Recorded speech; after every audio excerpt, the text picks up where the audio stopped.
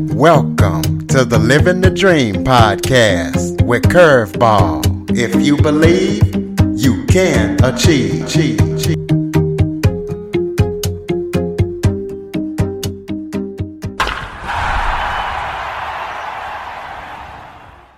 Welcome to the Living the Dream with Curveball podcast, a show where I interview guests that teach, motivate, and inspire. Today, I am joined by psychotherapist, attorney, and author Jane Wessler. Jane has written 8 books, including 2 novels, and her focus is to encourage people to reframe their lives to have a better outcome. She has spent decades as a psychotherapist and an attorney, so, it's definitely going to be an interesting story, so stay tuned. Jane, thank you so much for joining me today.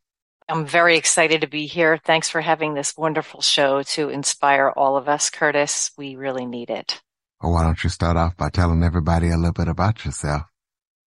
I am, as you said, an attorney, a psychotherapist, and an author. And I was inspired to become a psychotherapist when I went back to school after my children entered school, after the youngest went to preschool. And I was fortunate, blessed to meet some of the staff at the college that I went to on scholarship as a young single mom at that time. And they were inspiring to me. They were role models to me. One woman had taken it upon herself to reach out to me and say, "Hey, I'm your counselor. Would you like to come and have a session with me?" And I thought, wow, that sounds cool. And I did, and I was caught up in something completely new. It's called psychotherapy, and I didn't really know anything about it.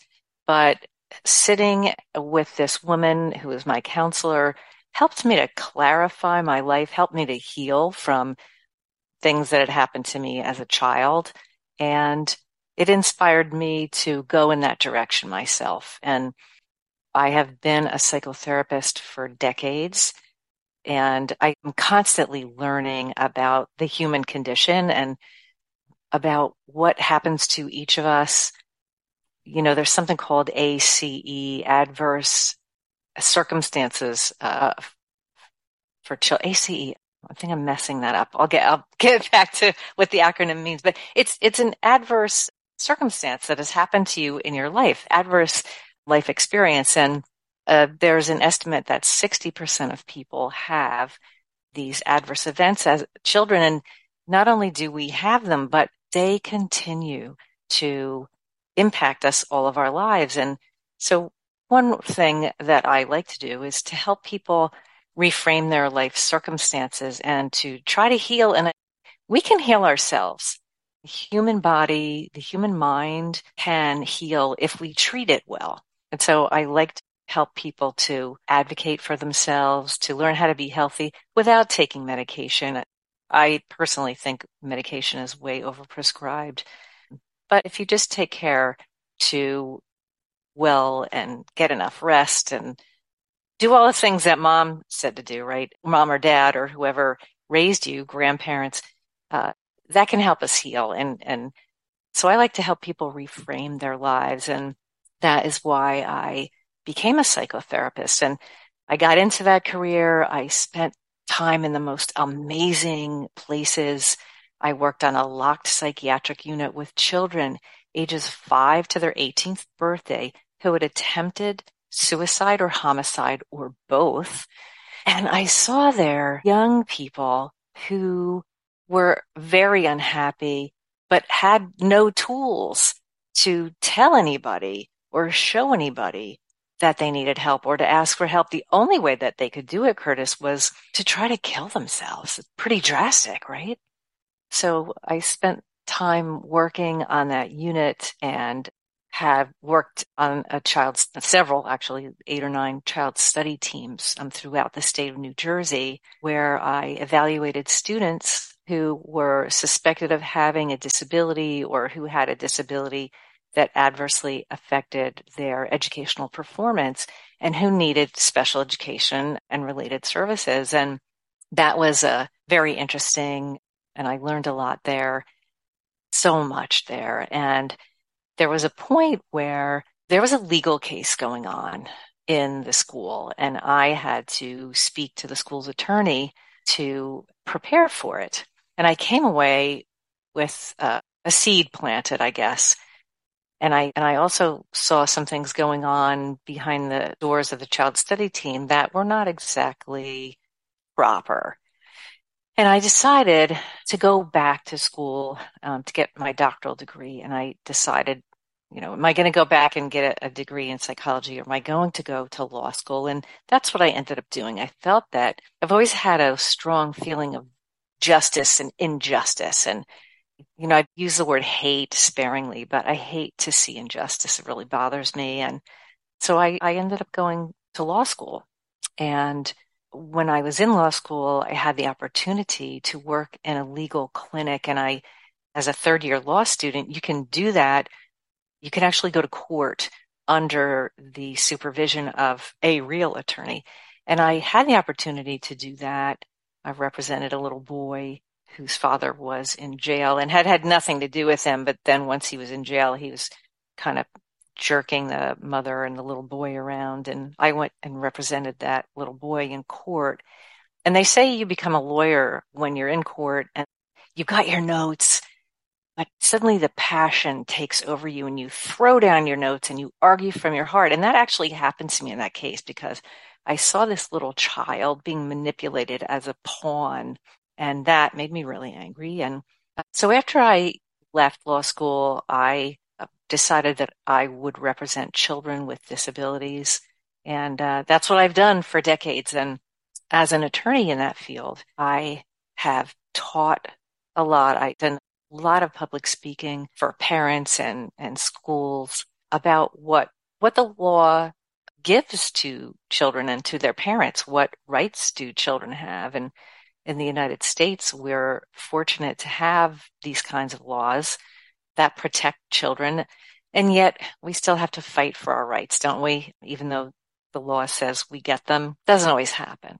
So I was able to spend a lot of years helping the parents. And these parents, we're talking about who inspires whom. The parents so often inspired me. The children so often inspired me.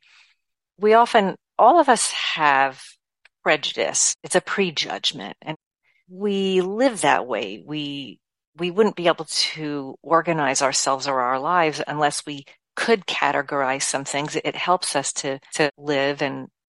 But unfortunately, the prejudices can work against other people. And I saw a lot of that with children who had a disability. Disability is just a weakness, which everyone has, right? We all have strengths and weaknesses. But oftentimes, you wouldn't know someone had a disability just by looking at them. Yes, there are visible physical disabilities. If someone is in a wheelchair, we say they're a person with a disability. If you see a person who's walking down the street with a seeing eye dog or a white cane, you believe that they have some kind of visual impairment. That's a disability, but you wouldn't necessarily know that someone has autism or Asperger's disorder, or that they have a specific learning disability, or that they have ADHD. There are lots of disabilities that are invisible. And I saw lots of kids who leapfrogged over where their school district thought they should end up. And once they got what's called a FAPE, a free appropriate public education, they were able to move forward and learn and become as independent as possible, to have opportunities for post-secondary education, which are things the law grants them. The Individuals with Disabilities Education Act is a federal law that has to be used in every single state in the United States, and it gives children with disabilities the right to have that FAPE and to learn and do all those things. So it was really great to see kids doing well and succeeding. And oftentimes the parents faced such hardships, and yet they were so strong.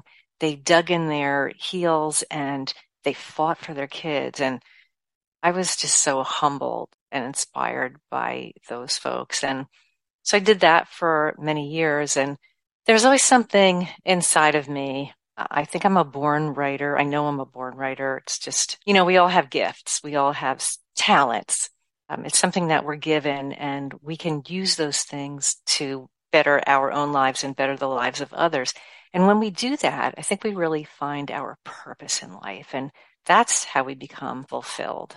And I had been wanting to write books. And actually, during the later years, as I was practicing law full time, I wrote a novel and I put it aside and I started the second one and I got to page 300 and I was just overwhelmed with life, as we often get when we're trying to do so many things. And in this country, we have a national sleep deprivation. Many of us are sleep deprived because we're trying to do so much and we're on our electronics all the time and we're stressed and we don't get enough rest and trying to do a lot of things, and was in that boat along with the rest of America.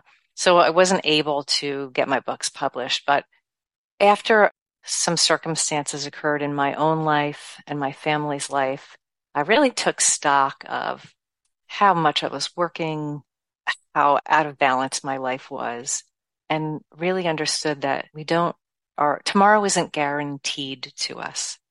And after discussion with my husband, we had been working toward some kind of retirement, some kind of staggered retirement at some point, and we decided to take that step to a staggered retirement. My husband had retired from his job he'd worked at for 44 years. And so I made an arrangement with my law firm to work part-time and remotely. And it was time for me to write books. And so that's one way that I teach and help. And I hope, as people have told me, inspire others to do the things that they want to do, to take care of themselves, to have the courage and the self-confidence to do whatever it is that they need to do. For instance, the first book I wrote and published was a book for parents of children with special needs, because not Before everybody. we talk about your books. Okay, sorry.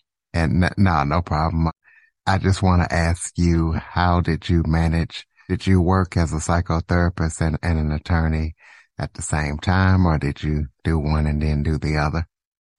I guess technically I'd have to say I did one and then I did the other. And it was after that point of having met with the attorney for the school district that I decided to go back to school and become an attorney. And so I basically changed careers, but on the other hand, I used all of the tools that I had as a psychotherapist when I was working as an attorney, because we worked with children with disabilities, and I always met with those children unless they were in some kind of circumstance where it was impossible, if they were hospitalized or something, and I was not able to meet with them. But so I would meet with the children and do an assessment. So I was using those tools and skills, but my main work was as an attorney. So before you start talking about your books, tell us how do you choose the topics that you choose to write about? That's a great question. They seem to choose me for the most part. The first book that I wrote, which is actually the fifth book that I published, incorporated the themes of students with disabilities and how they can be successful and overcome. And also, I incorporated the idea of suicide, because we have a suicide epidemic in our country. And there are a lot of young people who unfortunately take that option, and they take it because they get to a point where they don't have the tools to cry for help. And sometimes they do it because they make a pact with someone else, or they see someone in the community who has done it. And that happened to me in the town where I was living, and also nearby. There were a number of students who had killed themselves, and it's such a tragic thing. And young people don't necessarily understand that suicide is a permanent solution to a temporary problem. And I wanted to highlight that in the book and yet show that this is not the choice you want to make. We understand life is harsh and scary and you feel hopeless, but the people around you love you. They want to help you. They will be there for you, but just reach out and ask for help. And we need to learn to ask for help, which is one of the hardest things to do. So that's why I chose that topic. And then the first book I actually published was a book for parents of children with special needs. And because I came at it from the legal approach and the therapeutic approach, I wanted to write a unique book for parents who were struggling to help their students get an appropriate education so that they could become as independent as possible and have those opportunities for post-secondary education, whatever that might be, college, a vocational school, a trade school, whatever, wherever that student's talents lay. And I wanted them to have the confidence and the understanding of all the basic building blocks that go into getting that education for their student. And so instead of hiring an attorney, they had a lot of the tools and strategies in that book to help them. So that was why I chose that book. I really felt compelled to write that one. There's another book I wrote really from the perspective of a psychotherapist. It's a book about emotional tears. It's actually called Hurt So Good, An Orgasm of Tears, and begging your pardon for the title. But there are a lot of sensitive people in the world. There's actually 25% of the population are called HSPs, highly sensitive people. And they probably don't know that, but they're people who are sensitive, who feel things deeply, more strongly than the majority of others. They might cry easily if they're female, maybe even if they're male, but in our society, men are given a very strong idea that men are not allowed to cry. Men don't cry, which is nonsense. And it's one of the reasons why men probably have more heart disease than women. And that's kind of a strong statement, but I do believe it's true. And so I wrote this book about emotional tears, and it was actually a fascinating subject when I delved into it and learned about the three kinds of tears and how tears help to heal our bodies. And I remember unearthing a quote from a physician in the 1800s, Sir Henry Maudsley, who said something like, unless grief is given vent in tears, it will make your organs weep. So that's why I wrote that particular book. And I can talk about Bones books too. That was a really important thing to me, but I don't want to. Let's do it. Go ahead and do it. All right. So I got diagnosed with something called osteoporosis, and not everybody knows what that is. When particularly women get older, their bones thin, and men's do too, but men's typically thin later on in life. So women will often develop osteopenia and then osteoporosis. Osteoporosis is the more serious stage of that, what they call a disease, and can be very serious because women will often fall and break a hip. Then they end up in bed with pneumonia, and that can kill them when they're older. So I got diagnosed with it when I was quite young, but the doctor said to me, oh, just take calcium and vitamin D and you're going to be fine. And I had known from the time I was a young woman that I had a lot of the risk factors for it. And so I was quite careful over the years to eat really well, to do a lot of weight-bearing exercise. I ran, I lifted weights, I did yoga, I did Pilates. So I thought I was going to be fine. And lo and behold, I wasn't fine. And so a lot of your listeners may know that once you start getting a DEXA scan, that's a dual X-ray machine that reads your bone density, they start watching you. And a lot of times the physician will try to put you on medication. But my doctor said to me after my third DEXA scan, your bones are thinning at an alarming rate. Only he was not proposing to do anything else for another 18 months. And to me, that was crazy. And so I kind of went into cross-examination mode with him, asking him all about it. And I think he got exasperated and said to me, well, eat more ice cream. And he laughed. And obviously that's not an answer. Ice cream's not going to cure this calcium deficiency in your bones. And I left there feeling frightened and confused and wondering who was going to give me the answers I needed. And that started off a year of research and investigation and trialing a variety of interventions. And I'm making a long story very short, I had gone to see a number of specialists looking for someone who knew what they were talking about.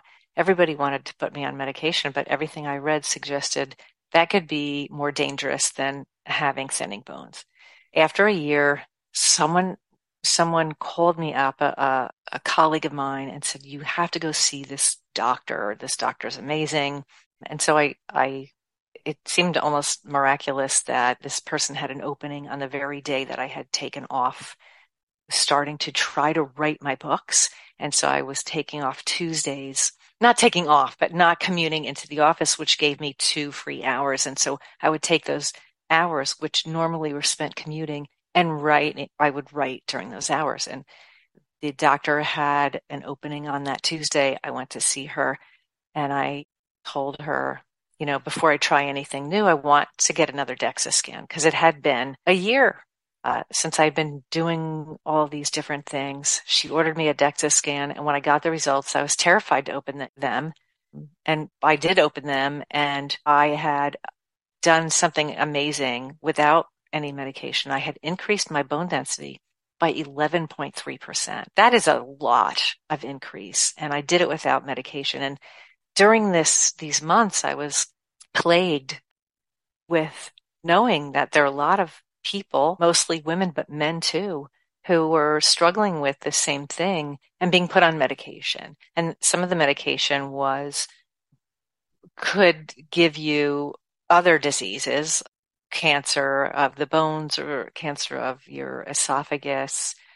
You might lose your teeth. Your thigh bone could snap. There are a lot of things that people struggled with, and that happened to people who took medication. And once you couldn't take the medication anymore, some of those medications are only permitted to be given to a patient for 2 years. Those people lost all of the bone growth that they had seen. So I was just beside myself thinking about all the people out there who were struggling with this issue. And when I went part-time with my law firm and I began writing, I wrote my story of what happened to me in that year and how I'd increased my bone density without medication. And then I decided to start a Facebook group. I had not been a social media person up until that time, but I thought this is a way that I can reach people. This is basically your modern day conference room.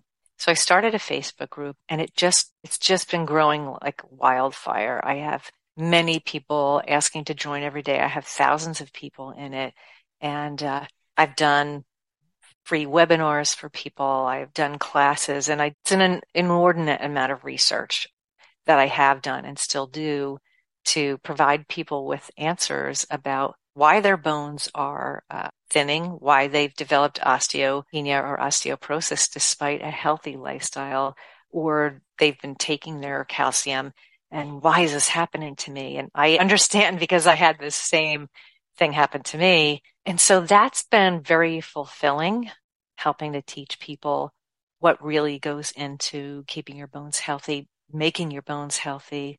And I ended up writing 3 books, actually. The second one was called Reversing Osteoporosis and Osteopenia Without Medication, Evidence-Based Interventions, because as an attorney, I want to know what works. I want to see what interventions have been proven to work, what evidence is there, what data is out there to show people what they should be doing. Because the thing is, Curtis, it takes 2 years to really make changes in your bones, or it takes, I should say, they remodel and resorb over time. So you really need to know what you're doing works, and you have to keep doing it to make any changes in your bones. So that's a big part of what I do every day, is to help people with that problem and help them to learn how to live in a healthy way and grow their bones and stay healthy. So that's been really fun.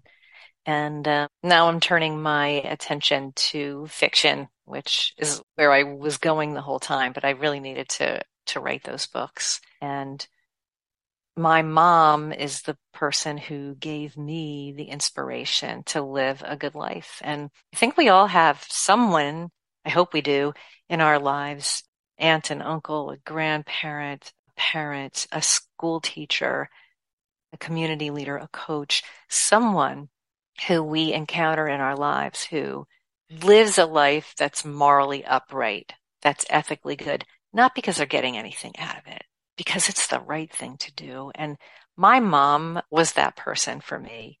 My mom had a hard life and she struggled a lot, but she kept her faith, and she just worked through the tragedies and the challenges that confronted her.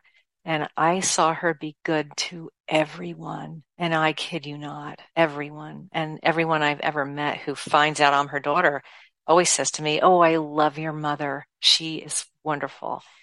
And so she's really inspired me to live a life following that kind of legacy. And the book that I recently wrote and published is based on her life. And I know that not everybody has a mom like that. And I wanted to honor her by writing the book, and I wanted to distill her essence into something almost like a beautiful perfume that I could share, like even like an elixir or something healing that I could share with people so that they would be inspired by her life to live a good life. And part of that is just having faith and going forward, knowing your purpose in life. So that's where it's at so far. I have another book that's coming out in a couple of months, but Well, that's what I was going to ask you. What are you working on that people need to know about? thank you. I have a book entitled Ride the Storm. In 2012, I lived through Hurricane Sandy when I lived near the coast, not even that close, but inland of the Jersey Shore. And I know a lot of other people lived through that or have lived through other wicked storms like this more and more all the time these days, right? And I always wanted to write a book where people were inspired to become their best selves. People could be redeemed in their own lives by acts of bravery and courage. They could almost be like some, hate to compare it to a snake, but snakes grow and they leave their old skin behind, or some creatures who live in shells outgrow their shells, and so they go find a newer, bigger shell. The Grinch Who Stole Christmas, his heart grew how many sizes that day where he did the right thing. And so I wrote a book with a cast of characters who faced this challenge of Hurricane Sandy I called it Hurricane Ursa, because Ursa is a bear, and I wanted it to be this giant bear of a storm bearing down on this community. And people were called to action, called to help, and it helped them to step into a better life, a way to put aside their own maybe selfishness and thoughts of themselves to help other people survive and do well in the storm. And so that's the gist of that book. I wanted a story of redemption and something that was inspiring to people. So it's written, it needs a little bit more polishing, and then that one will come out. Well, so we can keep up with everything that you're up to, throw out your website and contact information, your Facebook group. I would love that. Yes. So my website is janewessler.com, and my first name is Jayne, last name Wesler. So it's janewessler.com. And I have a number of Facebook groups. The bigger one that I talked about is osteopenia or osteoporosis ? Increase your bone density without medication. And you can always just look me up on Facebook and I can direct you where to go.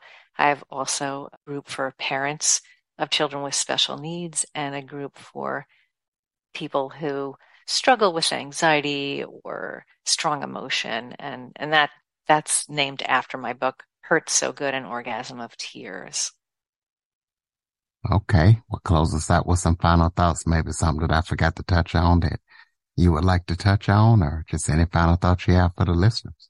I do want people to remember that their lives count. And I had a lady say to me earlier today with whom I was working, wow, you've done so much. How did you do it? And I said, it's just because you're on the outside looking in. If you look back, if your audience, everyone who's listening, if you look at your life, you have done a lot and you have special talents.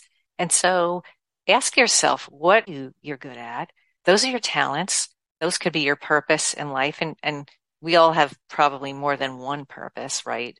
I'm a daughter. I'm a mother. I am a lawyer. I'm a writer. I'm a helper. I mean, there's a lot of things I consider to be my purpose. And you too, listener, have at least one purpose. So what is that purpose and how can you use that to make a difference in your own life, in your family's life, in the life of your community? And guess what? If you know your purpose and you live toward that purpose, you will actually add 7 years to your life. And I think that is really where we all find fulfillment. So that's what I would encourage your listeners to do, Curtis. Ladies and gentlemen, JaneWessler.com. Be sure to check out everything she's up to. Check out those Facebook groups. And if you know of anybody suffering from osteoporosis, check out Jane's books. And please be sure to follow, rate, review, share this episode to as many people as possible. If you have any guest suggestions or topic suggestions, cjackson102@cox.net. Please be sure to tell a friend about the show. Jane, thank you so much for joining me today. Thank you for having me, Curtis. For more information on the Living the Dream podcast, visit www.djcurveball.com. Until next time, stay focused on living the dream.